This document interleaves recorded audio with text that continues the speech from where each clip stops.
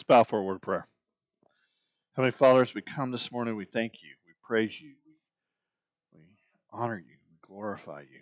We are just so mindful of how great and awesome and wonderful you are. And God, as we deal with life's difficulties and hardships and transitions, God, we pray just for your presence and your peace and your direction. We pray that we be able to hear that, to see that, and to respond appropriately. Lord, we ask that you use this time now for your glory. In Christ's name I pray. Amen. We are coming toward to the end of our journey through the Gospel of Mark.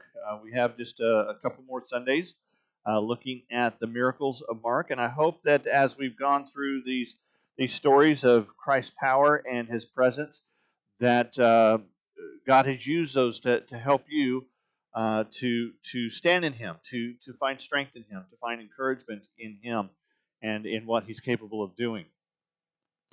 But as we come to the end of our journey here, we come to a couple of passages that are distinctive in terms of how Mark uses them. Every gospel writer, every writer for that matter, whether we're talking about a biblical writer or just a person who writes novels or whatever, they all have their own distinctive ways of doing things, their own ways of communicating certain truths. Uh, and it's important at times to stop and just kind of pay attention to those things to see if perhaps there's something deeper going on there than just what is there on the surface. And one of the things that Mark does is he uses this feature called inclusios. Now, an inclusio is a means of communicating something where you start with a story and you end with a story, and the stories are very similar. They have some components to them that are nearly identical, and you tell them on each side of a whole series of stories to help you kind of define and understand that in between part. Okay, a more common way or more easy way, perhaps, to think of it is and the way some people kind of refer to these is instead of using the word inclusio, which nobody uses in common everyday language. I never. That was a really good inclusio you had there. Nobody uses that term, um, but they call it the Markan sandwich. Okay, if that helps you think. And one story is the top piece of bread, the other story is the bottom piece of bread, and you understand the whole thing by the meat in the middle. Okay, if that helps you kind of understand what we're talking about, then use that. If not, then just ignore that and go on. But Mark does that sort of thing. He starts, for instance, in Mark chapter 1 with the baptism of Jesus. And it says that as Jesus came out of the water, the heavens ripped open, and the Father said, "This is my Son in whom I'm well pleased." Okay, and so you have there in that very first story, one of the very first stories in Mark, you have the strange word ripped and the phrase of God saying, "This is my Son in whom I'm well pleased." Well, then you go all the way to the end of Mark, and at the end of Mark, you have the story of the crucifixion. And there in the crucifixion, it says that as Jesus died, the veil in the temple was ripped, torn in two, the exact same word that's used back in chapter 1. And there in Mark, you have the centurion at that moment say, "Truly this man was the Son of God." Okay? And so you have what? You have the ripping in both stories and the Son of God phrase in both stories. And they're paired there together in a way that only Mark does. Why does he do that? Well, the Gospel of Mark focuses really in on the humanity of Jesus, the suffering of Jesus, much more so than the other Gospel writers. And so that's kind of unexpected if you're talking about one who's supposed to be the Son of God, right? You don't, if you think, okay, Son of God, that's power, that's majesty, that's all sorts of abilities. That's in the Greek world especially, the people who were quote offspring of the gods, they were not necessarily good people. They were selfish and about themselves and all that. But Mark has portrayed Jesus throughout as the suffering servant, and yet he's also the Son of God. And so Mark's saying what? I'm gonna rip away so to speak, your concepts of what it means to be the Son of God in this book. Okay? Everything I tell you, everything I relate to you, everything I communicate to you about Jesus as the Son of God is going to be surprising to you. It's going to be shocking to you, okay? Because he's the suffering servant too. And that's extraordinary. And so that whole ripping and Son of God, pairing those two together at the beginning and the end, is meant to kind of give us some understanding of what's going on in between. Well, today, as we come toward the end of the Gospel of Mark, we see him do it again. We see him do another one of these sandwiches. Okay, another one of these pairings of stories. At this time, it has to do with two stories concerning the healing of blind individuals. And this one really stands out, and it's apparent that this is what what Mark is doing, because the first account, the one in chapter 8, verses 22 through 26, is only found in the Gospel of Mark. Okay, now there's not a lot of stories that are just found in Mark. Okay, Mark is the shortest of the Gospels, just 16 chapters. I mean, when you compare that to Luke and Matthew and John that are just huge, Mark's just this little bitty, almost short story, if you will. And so there's not going to be a lot that's in Mark that's not in the others. There's just not, because he's so short. There's going to be a lot shared with the others. So when something is there that's distinctively him, it's going to stand out. And that's what we find today with this story. It says, beginning in verse 22, that they came to Bethsaida. They brought a blind man to him and begged him to touch him. And he took the blind man by the hand and brought him out of the village. Spitting on his eyes and laying his hands on him, he asked him, "Do you see anything?" And he looked up and he said, "I see people. They look like trees walking." Again, Jesus placed his hands on the man's eyes, and the man looked intently, and his sight was restored, and he saw everything clearly. Then he sent him home, saying, "Don't even go into the village." Now, what do you notice about that story that's a little bit different? Well, one thing you notice is that Jesus' method of healing is a little bit different. Okay, he doesn't just speak. He doesn't just touch. He spits. You have that. It's just different. Okay, let's just leave it at that. But the second thing I think that stands out to me, at least, with that first account there, is what? It's not immediate. Okay, it's not instantaneous, and that especially stands out in Mark, because if you remember, we said that in Mark likes that word immediate. He's always talking about, and immediately this happened, and immediately that happened, and immediately this took place. And so Mark's all about the immediacy of things. But here in this one, what? Jesus touches the eyes, and the guy gets a little bit of sight. What do you see? Well, I see the people, but they look kind of like trees that are walking around. Okay? And so Jesus says, "Okay," and then he touches his eyes again and heals him completely that time. Why the two-step healing? I mean, we know Jesus can heal just by saying, "You're healed," and healed completely. There's 8 accounts of healing blindness in the Gospels, and like 5 or 6 of those are just immediate. You're healed and good to go. Jesus doesn't even do anything. He just says it. Okay? So why the 2-stage here? Well, Mark's laying a foundation. Mark's creating some expectations here. Because when we talk about blindness, there's 2 kinds of blindness. There's the physical blindness. That's obvious. That's the obvious intention here. But there's also what? There's a kind of spiritual blindness. The blindness that comes out of just not seeing things the way we're supposed to. There's truth around us. God's working around us. God's doing things around us, and we just don't see it. And that's a blindness that all of us struggle with. Okay, Paul talks about how we, in this present age, in this present situation, we are all blind, and we need to be given that sight. Okay, and so Mark, I think, starting that connection. If you go just a couple chapters more into chapter 10, verses 46 and following, you find the second of the stories of the blind man healed. It says they came to Jericho, and as he was leaving Jericho with his disciples and a large crowd, Bartimaeus, the son of Timaeus, a blind beggar, was sitting by the road. And when he heard that it was Jesus of Nazareth, he began to cry out, Jesus, Son of David, have mercy on me. And many warned him to keep quiet. But he was crying out all the more, have mercy on me, Son of David. Jesus stopped and said, call him. So they called the blind man and said to him, have courage, get up, he's calling for you. And he threw off his coat, jumped up, and came to Jesus. Then Jesus answered him, what do you want me to do for you? Rabboni, or teacher, the blind man said to him, I want to see. And Jesus said to him, go, your faith has saved you. Immediately he could see and began to follow Jesus on the road. And so with this one, here, number one, you see the word immediately. Immediately he saw. It was complete. But what stands out in this exchange is what? He refers to Jesus as teacher right before he gets the insight, right before he gets the vision. Teacher, I just want to see. And Jesus says, you got it. And he could see.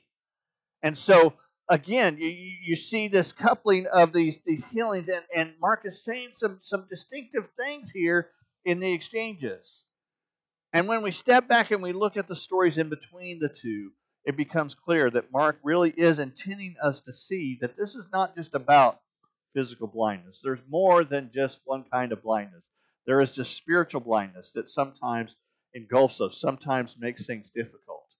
Because in the stories between, what do we see? Well, we see Peter's confession, where Peter confesses, admits, acknowledges who Jesus is, and says this great statement: "You are the Christ, the Son of the living God." He sees that clearly, or does he? Because just a few minutes later, what happens? He rebukes Jesus. He says, "Jesus, you can't go and you can't die." And Jesus says, what? Get behind me, Satan. Okay? So what? Peter sees things, but he doesn't see them completely. He doesn't understand that Jesus as the Son of God also means Jesus is going to be the one who dies. He's blinded to that truth. Why? Because his culture has blinded it to him. His teaching, his upbringing has told him that when the Messiah comes, he's just going to do all sorts of great, wonderful things. He's going to do powerful things. He's going to do these incredible things, and life's just going to be wonderful and great and peaceful and all those other things.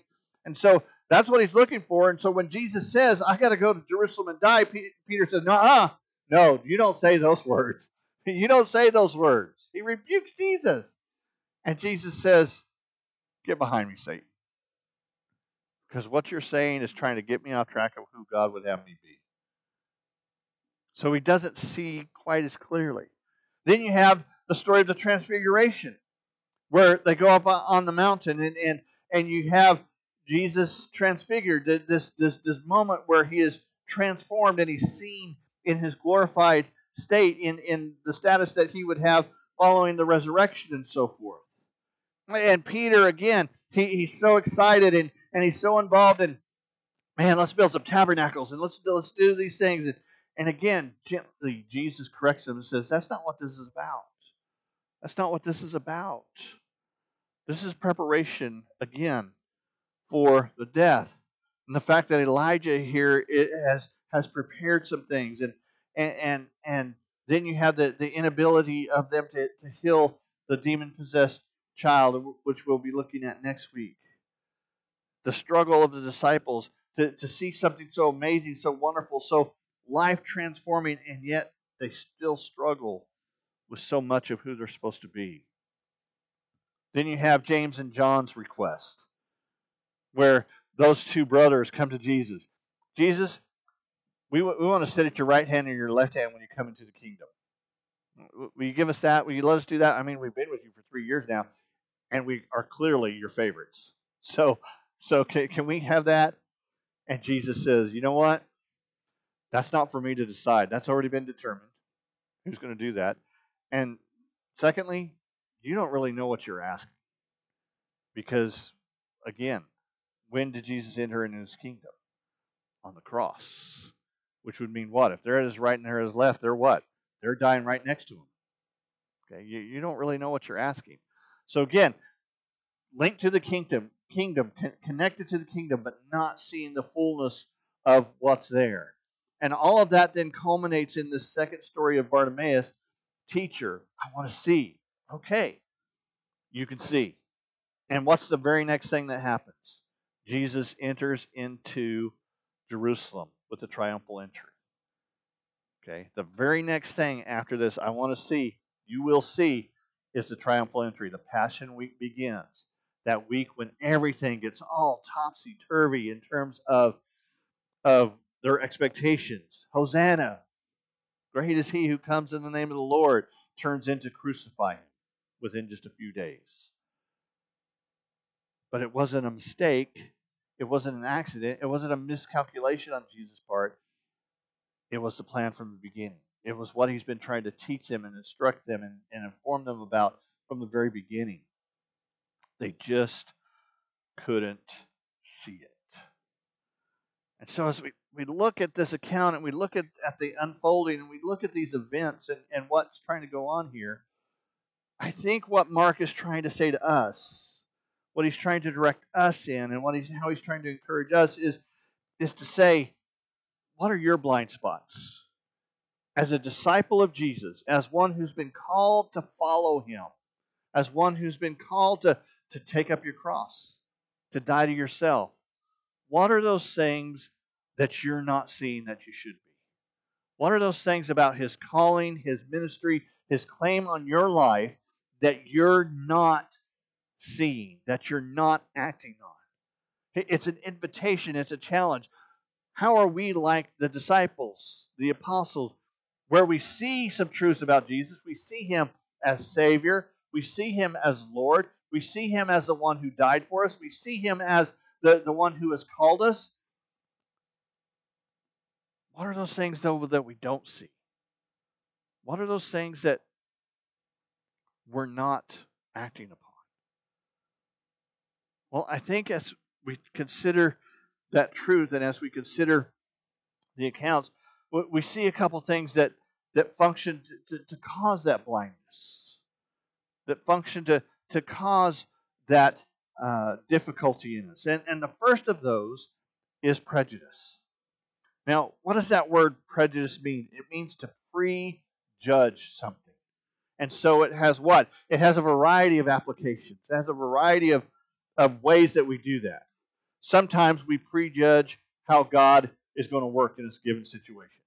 Sometimes we prejudge how God is going to work at all, who God is, in a given situation. Sometimes we prejudge others based upon racial issues or social issues or religious issues or political issues or whatever. We see certain things and because we have certain things into our hearts and into our mind, we make prejudgments about people. And whenever you make prejudgments, whether it's about God and how he's going to work or people and who they are, you enter into a status of blindness. You can't see them. You can't see the situation. You can't see yourself the way God would have you see it. You can't work through the circumstance. You can't engage that person the way Christ would have you engage them. You can't see them perhaps as your neighbor, as the one who's created in the image of God. Or you can't see them as somebody who's in need of just some compassion and some love and some forgiveness at times. Well, I see that person and, man, they have that cocky look on their face. And so because they have that cocky, that arrogant look on their face, well, they must be cocky, they must be arrogant, and so I'm not going to engage them. And what we end up doing is passing by somebody who actually needs love, forgiveness, compassion, somebody who actually needs to hear Jesus loves them, because we prejudge their attitude based upon how their face is structured. Okay? Or maybe they're not the color we want them to be to interact with them. Or maybe they're not the political affiliation. Oh no, they got a Biden sign on the back of their car. I guess I can't trust them. Or they have a Trump sticker on their car. I can't trust them. Whatever your political affiliation is, we all have these prejudging ideas and attitudes about who people are based upon certain decisions they've made. And that prevents us from being the ministers, the people who care the way we were supposed to. In this particular story, you see what? You see Peter's prejudging of what the Messiah is supposed to be like, which caused him to not see the truth. You see the people's prejudging of Bartimaeus. You're just a blind man. Just be quiet and let the master go on about his business. He doesn't have time for you. He's got important things to do. We're on our way to Jerusalem after all. So you just be quiet. And then Bartimaeus is like, I'm blind. I want to see. I ain't shutting up.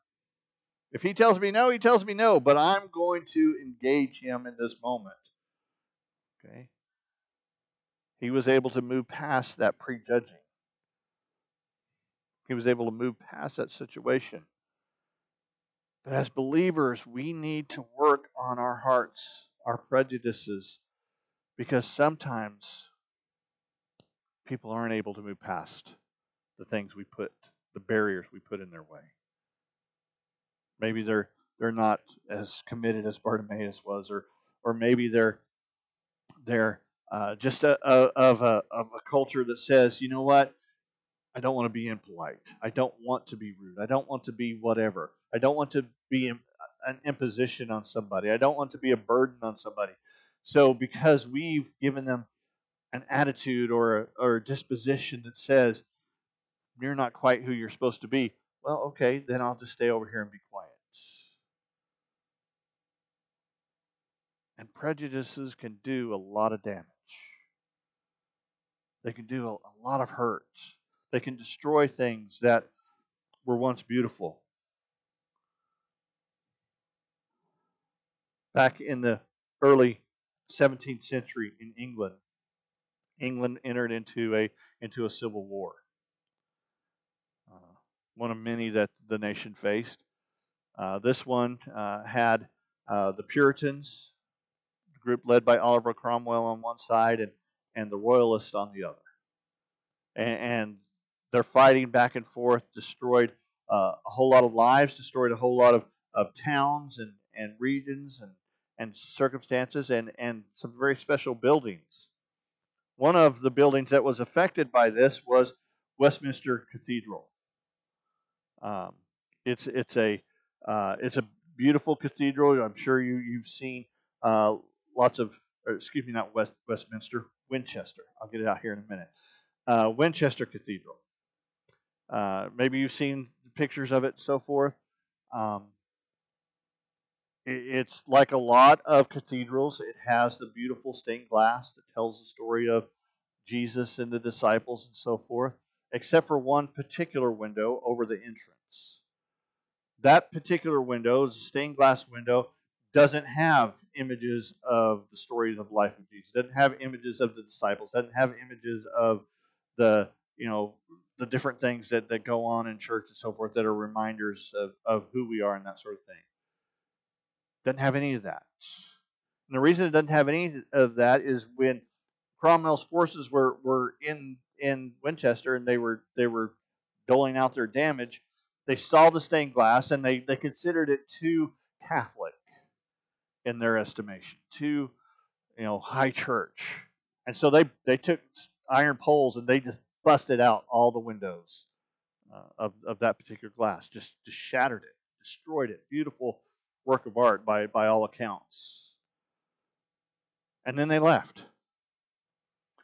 And the people of Winchester got together and they collected all of those shards of glass, all those broken pieces, all those different colored pieces of glass that they had there, and they kept them. And years passed and the Civil War abated, and England went back to a sense of normalcy. And so they started to restore the different buildings. And when it came time to restore that cathedral and what was going on there, they came to that glass. They had the frame there. They had the situation there, and they were trying to decide what to do. Do we go out and get a new artist to bring in new stained glass that's of the traditional sort? And they said, no, we want to create something that reminds us of the brokenness of the past, but also that shows us that God can do something beautiful with that brokenness. And so what they did is they took all that stained glass that they collected from when it was destroyed, all the different shards and so forth, and they just put it up there as just a mosaic of different colors. And if you go to Winchester and you look at the cathedral, you'll see a stained glass that's unlike any other anywhere in England. It's the different shards, the different colors put together, almost in a modern art type of sense. But it's very beautiful. But it's also a vivid reminder of the brokenness that their nation went through. And as we deal with our prejudice and our difficulties, and perhaps we have encountered others and we've dealt with others in a way that was unkind or unclear or uncharitable, unloving in some way, and we've caused damage to them, we've hurt them. It's important for us as believers to go back and to do what the people of Winchester did in a sense, to take those broken pieces through the power of God and through the power of mercy and forgiveness, and to put those back together to create something new and beautiful, something that can show how God can overcome the prejudices that we possess, the hurt that we can create. It's important for us to move past that so that we can see more clearly what God would have us do. A second thing that kind of drives our blindness is arrogance. We've talked a lot about that as we've gone through Mark, and I think that's because, number one, I struggle with it, and preachers tend to preach about things they struggle with, but also because I think Mark is trying to drive home the reality that the arrogance is such a burden to believers when it comes to seeing what we're supposed to see, such a barrier to overcome. And again, you see it with Peter's comments that always stands out to me. That just moments before he has said, "You are the Christ, the Son of the living God." And then just moments later, he says what? "No, you're wrong." Peter goes from "You're the Christ, the Son of the living God," one of the grandest statements of Jesus' deity and power and majesty anywhere in the Bible, to "No, you're wrong." And I think in those two statements, I think we see a lot of what we struggle with as believers. Because we come here and we worship and we say what? "Jesus, your Lord. And thank you for your faithfulness. And thank you for your goodness and your majesty. And blessed be the name of the Lord." And we say those words and we mean them. They're our heart. They're our truth in terms of how we've connected with God and what we've seen of God and what God has done in our life. And we express those. And then within just moments, we're also saying to God, "No, you're wrong. I got better ways to deal with that. I can handle that situation myself. I can deal with that myself." We're not all that different from Peter. It's that pride that settles in that causes us to say things and to do things that we know are wrong. But we want to look smart, or we want to look intelligent. We want to look like we belong. One of my favorite stories is the story of back in the early 70s. The Museum of Modern Art in New York was having an Henri Matisse exhibit. And Matisse is he's a modern artist. So his art's not one of those that you look at and say, "Yeah, it's one of those things you got to kind of figure out, where you don't necessarily see what they see." Okay, and so he had this artwork was there, and over 100,000 people came through that museum and looked at that piece of art hanging there on the wall, and they were all talking about how glorious it was and beautiful it was and perfect it was, and interpreting it and all these other things, just expressing their brilliance at what was there. And after 47 days, this woman, I believe she was an accountant actually, wasn't even an art person. She's coming through and she goes, "You know what? I think that painting's upside down." And sure enough, she went and got the security guard. They went and got the curator, and they did some research and so forth. And that painting had hung for almost 2 months upside down. Over 100,000 people coming through and talking about how perfect it was and what it meant and all these other things. And they weren't even looking at it right.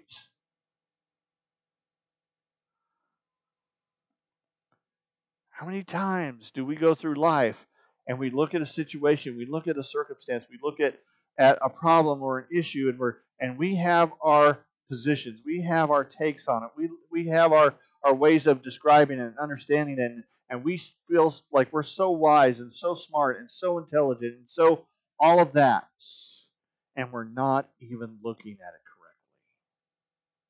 We're seeing it upside down. That's what arrogance does to life circumstances. We look at the God of this universe and what He's doing in our lives, and we turn things all around because we want to be right. We want to look smart or spiritual or whatever it is. And when prejudice and arrogance are in place, it begins to affect other parts of our life and our outlook. Our emotions get skewed. Even our reason, our logic, our rationality gets messed up because we're just not looking at things the way we need to look at them. We're not seeing the whole picture. We're blinded to a part of the truth. And so Jesus comes in and He ministers to us. He connects with us. And just like the first individual, he takes us through stages of understanding. And we need to understand in our own growth and in the growth of those that we've been called to minister, whether they're our children or our loved ones or a ministry we have in the church or outside the church or whatever it is. We need to be patient with people and with ourselves, that it takes stages sometimes before we see things clearly. But we have to do what? We have to continually go back to Jesus. If that original man had been driven by arrogance, when Jesus removed His hands and everything was kind of cloudy, oh yeah, I got this, so I'm good to go now. What would have happened? He would have walked around seeing only part of life. He would have walked around saying, hey, I was blind, but now I see, kinda. But he had to do what? He had to say, I don't see all that clearly. I know you touched me. I know we've connected. I know you've healed me. But I'm still not seeing everything I need to see here, Lord. I'm still not seeing everything as clearly as I could, Lord. He had to admit that. He had to say it.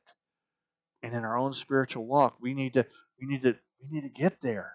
That as Jesus teaches us and heals us and gives us sight, we need to be able to look at the situation and say, thank you, Lord, for what you brought me through. Thank you for the healing you've given me.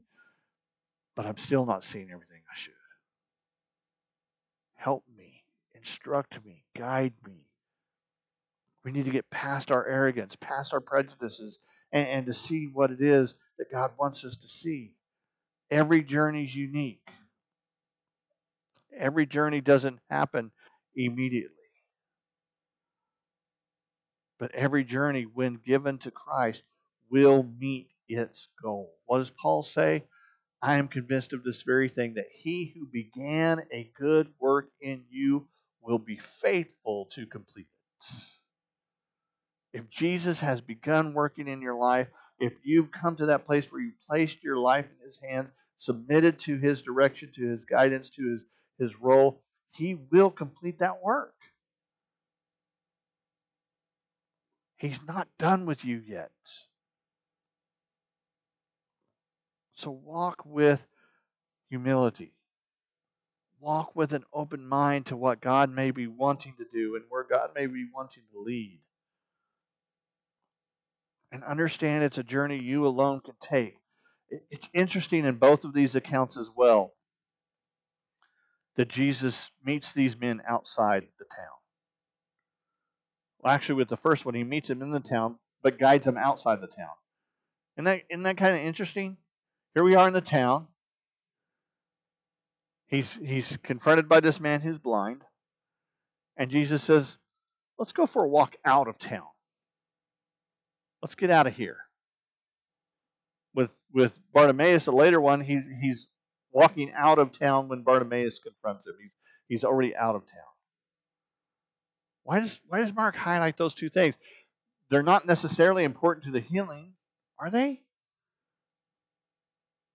I think what Mark's trying to say there, I think what Mark's trying to communicate is in our journey of moving from blindness, it's going to happen on a one-on-one basis. Jesus has to meet us individually where we're at because we're all going through different things.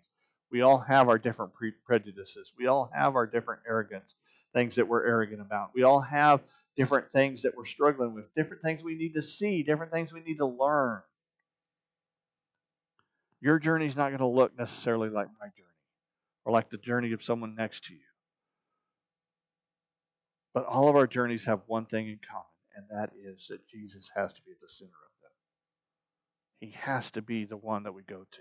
He has to be the one that we listen to. Because if he's not, we will remain in blindness. And so my question for you today is simply this. What are those things? What are those areas in your life where blindness rules more than sight? Is it your financial life? Your married life? Your friendships? Your work? Relationships with people within your circle and outside your circle? What is it that is not where Christ would have it? What is it that you're participating in? Or what is it that you're not participating in that God would have be different? The only way you're going to discover that is by moving past the pride and coming to the Lord, asking the Holy Spirit to show you, to reveal to you those things that you're missing, those things you're not seeing. Ask for conviction. Ask for clarity. And He will be faithful to give it, to guide you and to help you to become more of who He's destined you to be. Let's pray. Heavenly Father, God, we come and we confess that there is so much about who we are, so much about how we think and what we do that's not what it ought to be. But God, we also confess that there are perhaps things in our lives that we're not even aware are there that we need to deal with. Blind spots. Things that are perhaps there because of our culture or because of what we've learned or because we just got careless along the way. God, we ask you today to open our eyes to those things. Make us aware of those failings, those shortcomings. And Lord, help us once we see them, once we understand they're present, to commit with you, to walk with you, to move past them, and to be the people you call us to be. Lord, we love you. We ask that you go with us. In Christ's name I pray. Amen.